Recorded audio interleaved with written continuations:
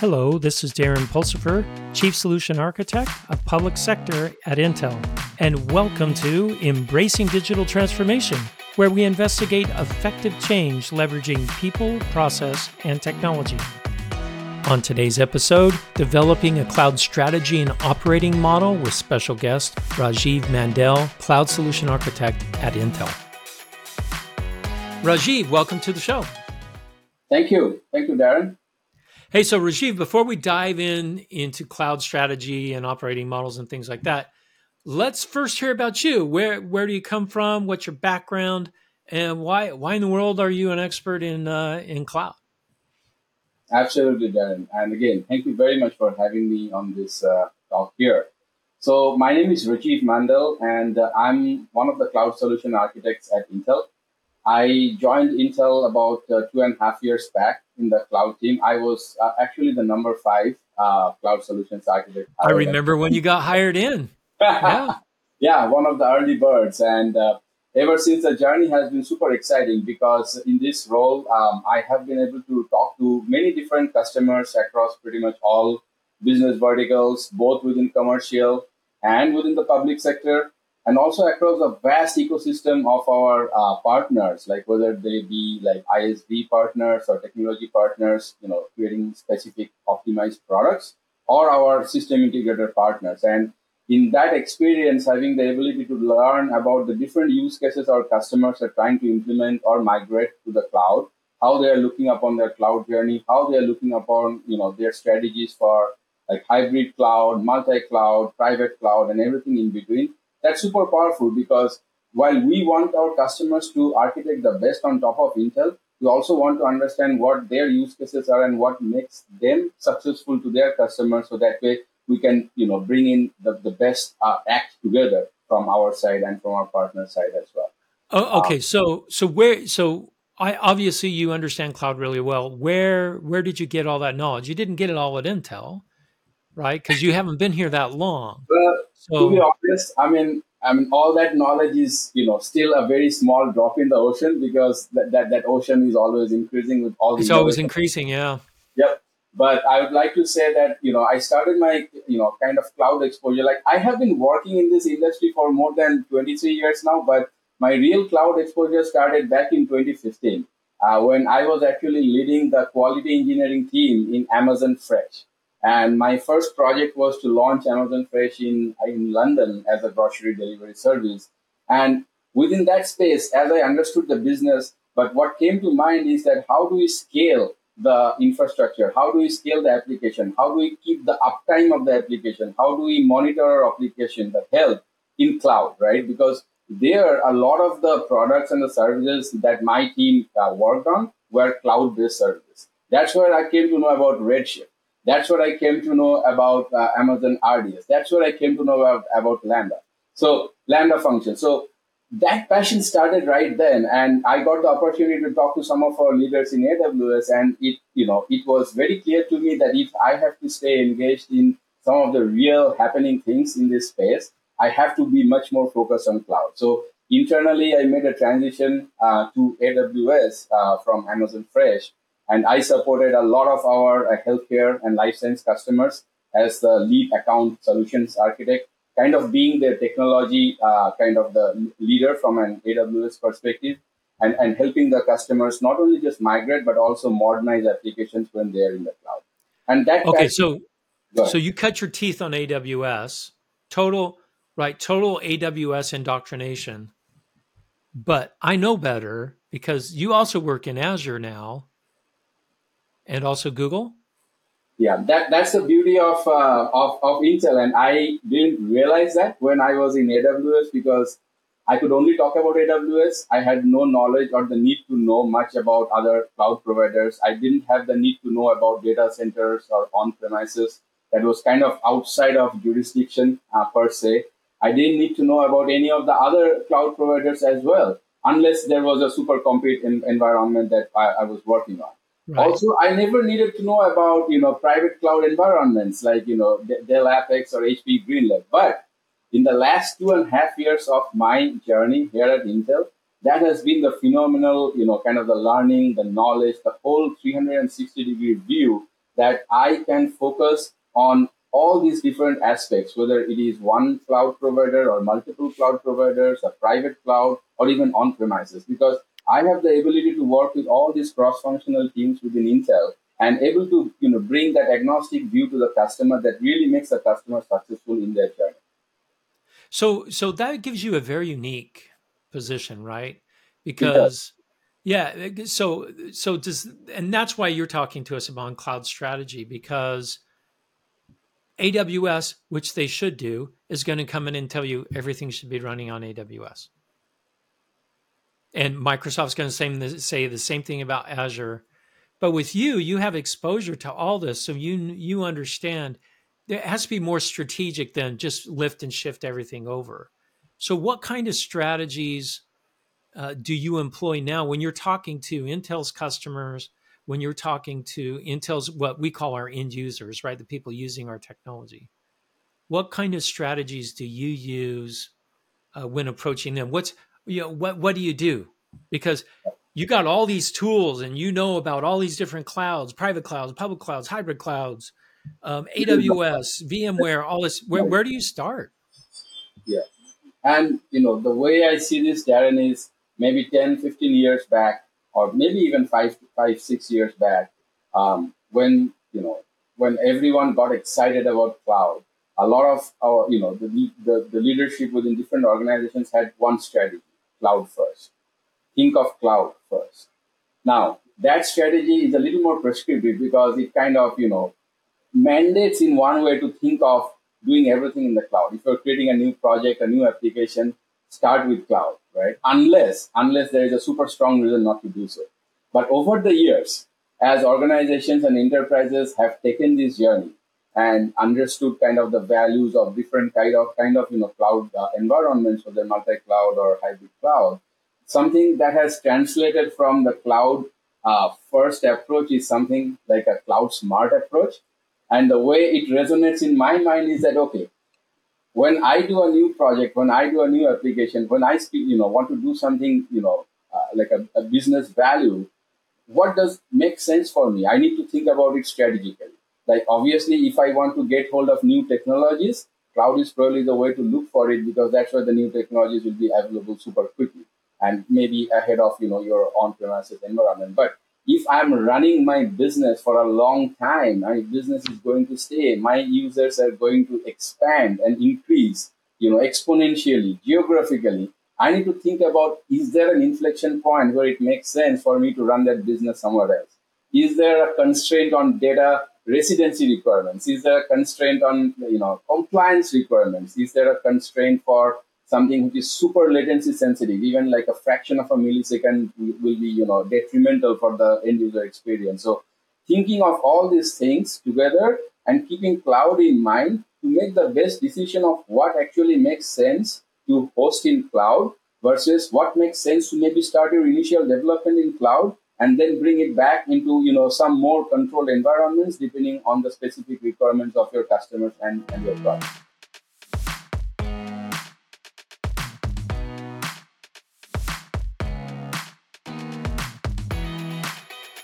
No, I understand. Understanding the data, I love that. Understanding applications, data sovereignty. What benefits are there to even moving to the cloud? It sounds like a lot of work, frankly, right? To move to the cloud, because I still have to architect stuff. It's not lift and shift. It's not cloud first, it's cloud smart. So in order for me to get smart, what are the benefits of using the cloud or public cloud over what I'm doing today?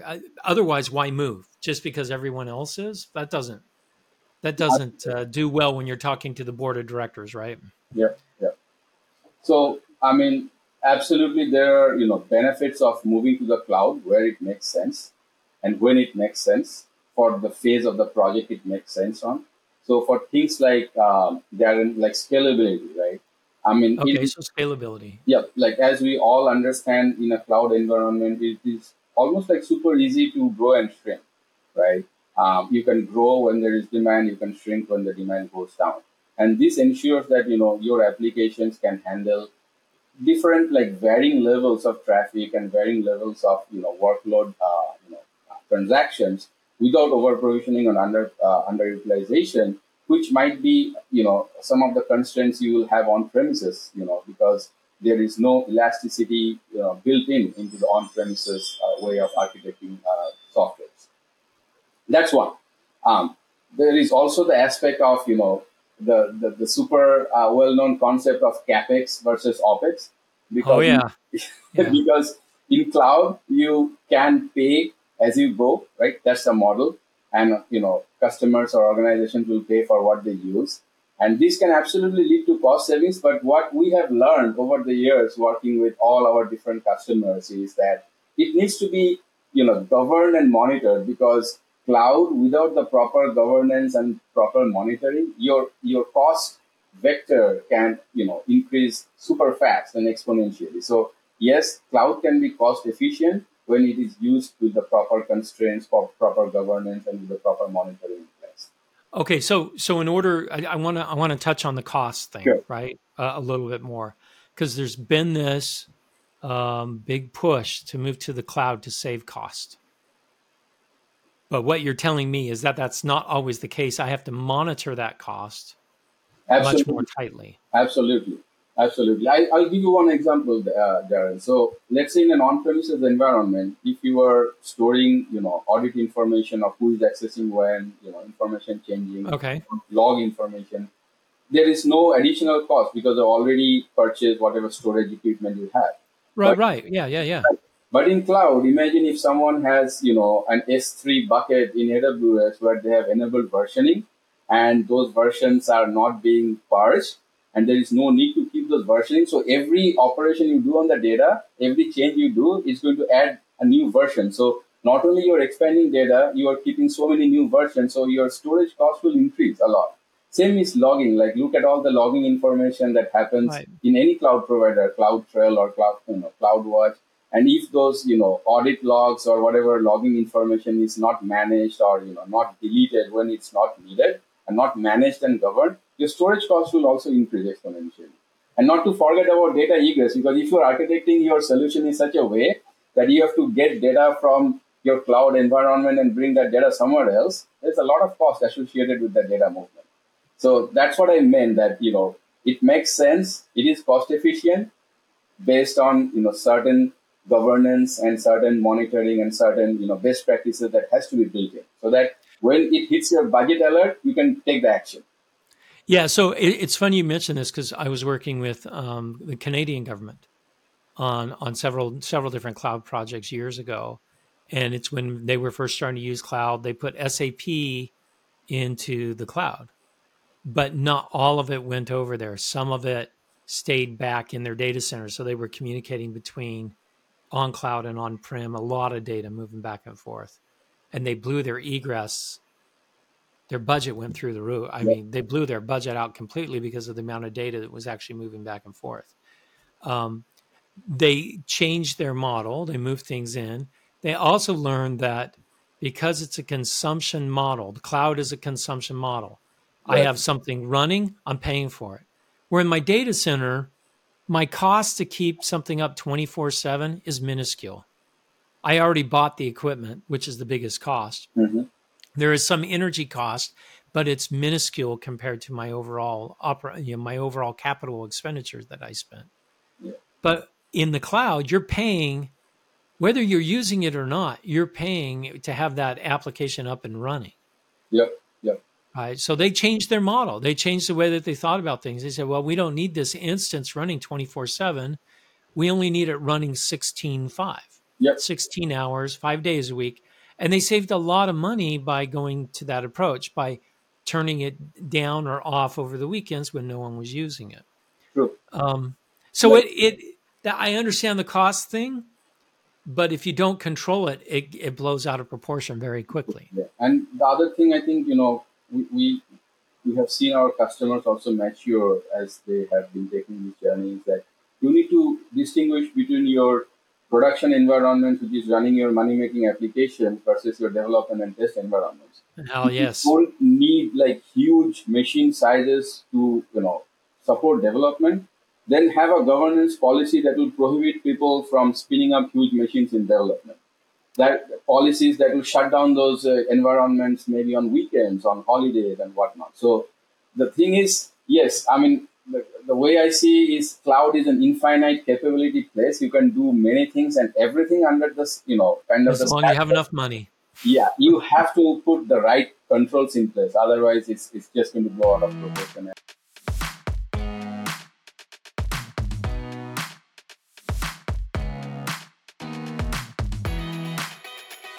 Yeah, no. I've seen the same thing in some startups that, spun up a bunch of test servers to run all their testing and left them on. And they were like, why is our bill $150,000 from Amazon? And they go back and look and they see, oh, all of our test machines are still up and running, even though we only run tests one day a week. Well, we kept them up and running because it saved us 5 minutes, but cost you $150,000. Yeah. That just doesn't make sense. So would you say that cloud almost exposes bad practice, bad process, the bad way that we do development and product deployments? But perhaps I won't call it bad. The way I see, would see, Okay. within the cloud, you can get super smart agility. Like you can really have your development teams become very smart in agility because you now have all the tools, whether it be an tool for infrastructure provisioning as code that you can feed as code and drive through your DevOps processes in your CI/CD pipelines. You can have all the CI/CD tools in place, so everything is there. But the point still remains is that you need to make sure that you have the right gates and the right decision points to make sure that those are being used within the constraints of the project, within the requirements of the project. So that's how I see it. Yeah, it sounds to me then like I need some organizational change in order to move to the cloud because I'm operating differently. Oh yeah, absolutely. And this is one of the biggest inhibitors still true probably today, that training and workforce enablement with the new knowledge, with the new tools, with the new learning. That is probably one of the biggest, still kind of the biggest challenges that most enterprises have, because we are all as developers kind of so used to doing things that we have been doing for the past many years. Right. Yeah. And trying to learn that in a new platform and embracing that and really understanding how to use it to our advantage, that takes quite a bit of learning. And every organization, I think what more we are seeing is putting in more and more emphasis and efforts in kind of encouraging that learning and the enablement of all the engineering teams. Very interesting. Okay, so we've talked about some factors: cost, scalability. And with cost, elasticity, right? Because I can grow and shrink what I'm using dynamically if I'm intelligent about it in the cloud, right? Because I can turn things off and turn them back on very easily if I put the effort into place. What are some of the other benefits of moving to cloud? That because otherwise, why would I change?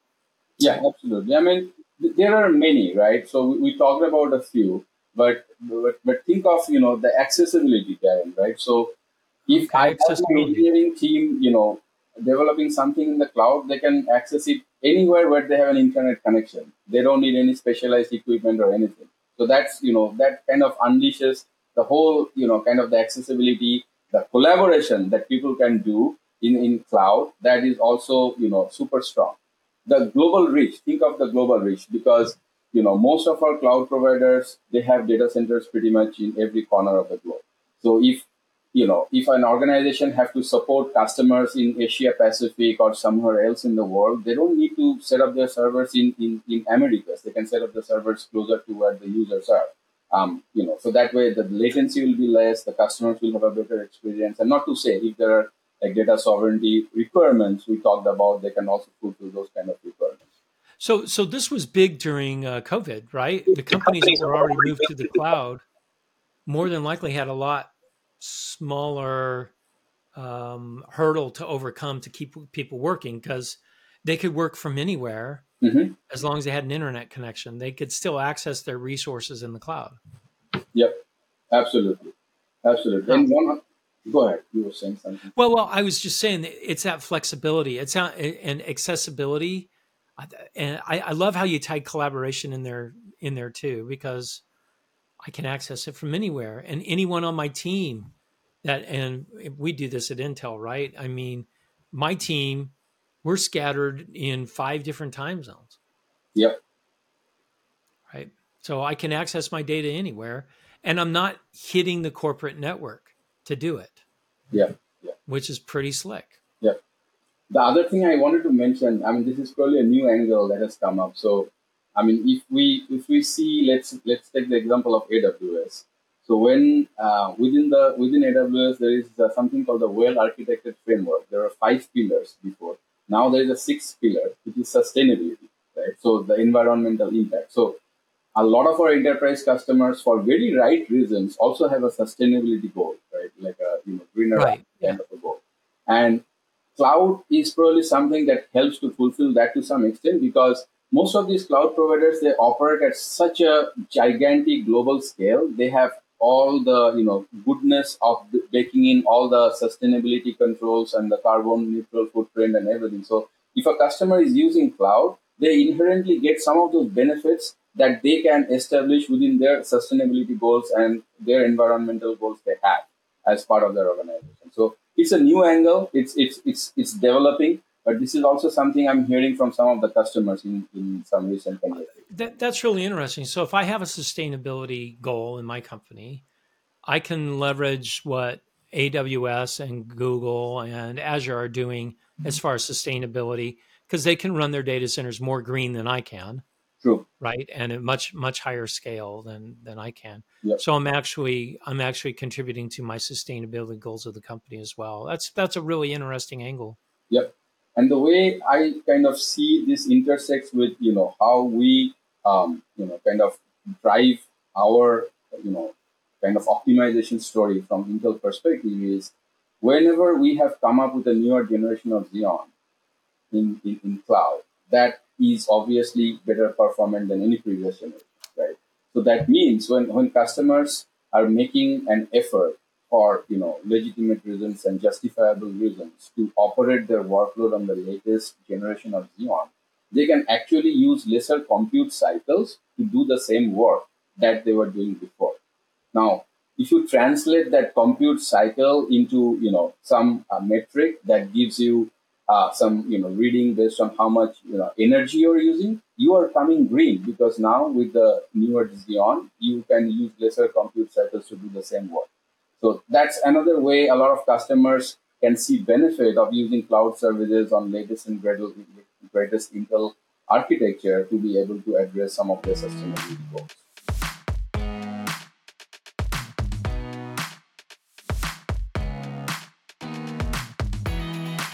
If I want the latest and greatest technology, I don't have to buy it for my own data center. I can try it out in a cloud first, because the Absolutely. cloud service providers are getting Intel's latest Xeon processors at the same time the OEMs are, right? So they're able to deploy it much faster than me deploying it on-prem. So maybe I do have a workload that I want to keep on-prem in production. I can do my development and try them out in the cloud first on that new silicon before I bring it in-house. That's pretty clever too. Yep. Okay. Any other things around my cloud strategy? As I'm trying to put this all together, you've given me some business things to think about and some understanding on the benefits of cloud. What other things do I need to worry about around my cloud strategy when I'm developing my strategy and operating model?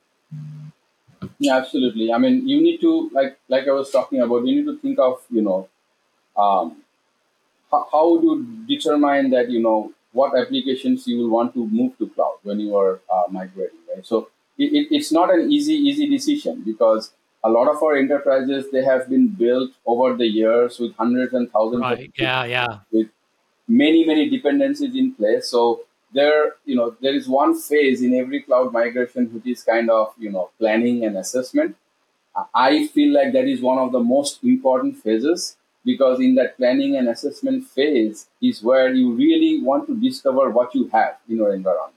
And then as you look at it, you figure out, okay, what applications I have, what licenses do I have, what are the terms and conditions of those licenses, looking at the applications and really trying to understand that, okay, is this an application that will benefit from the benefits of cloud, right? So the benefits of cloud, like we talked about, flexibility, scalability. If that application is probably something your backend report that runs a data warehouse report at the end of the day, I mean, really, if there is a need to move that application to cloud versus another application which is your customer facing and actually is your kind of, bloodline or like money making application. So those kind of considerations absolutely need to be done. And, there are many ways to do it. There are, things like 6 R's of migration, which talks about whether you want to rehost, replatform, refactor, retire. I mean, retire, we have also seen some applications that don't have much business value, so they can sunset and retire at some point with the right, So this is a really good time when you're doing your cloud strategy to clean house with all the application, because everyone has it. Everyone has application sprawl. I bought this stuff, but I'm not really using it, or I've got one person using it, but it's costing me a lot to keep it up and going. So interesting.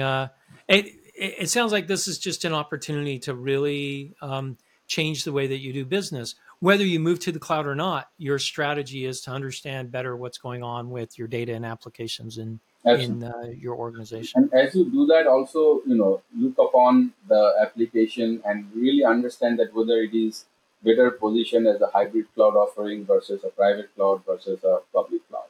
Because certain applications there is no one size fits all. That statement is so true in any aspect of a cloud conversation. So has your opinion changed moving over here into Intel, where now you're talking to several different clouds and customers? I'm glad you asked it, because during my days at AWS, the only thing that I really wanted to do, 2 things. Number one, help my customer be their best, progress in their best interest, but at the same time, bring value back to Amazon by migrating the application on the cloud platform. But here, I have been part of conversations where customers have decided to repatriate from cloud to somewhere else, or repatriate to one cloud versus multiple clouds for legitimate reasons. We see that a lot in government, because in government there is a lot of applications that need to work with cross portability. There's vendor lock-in, right? So things like that have come to much more light and much more significance in my experience here at Intel, which I didn't have before. Well, hey, this has been wonderful, Rajiv. Thank you. Absolutely. Thank you for coming on the show, giving us insight into strategy. And for those that are listening, Rajiv is going to be joined by several other cloud solution architects at Intel, talking about different aspects of this migration and this cloud strategy. So, Rajiv, thanks again for coming on the show. Thank you, Darren. It was a pleasure. Thank you. Thank you for listening to Embracing Digital Transformation today. If you enjoyed our podcast, give it 5 stars on your favorite podcasting site or YouTube channel. You can find out more information about Embracing Digital Transformation at embracingdigital.org. Until next time, go out and do something wonderful.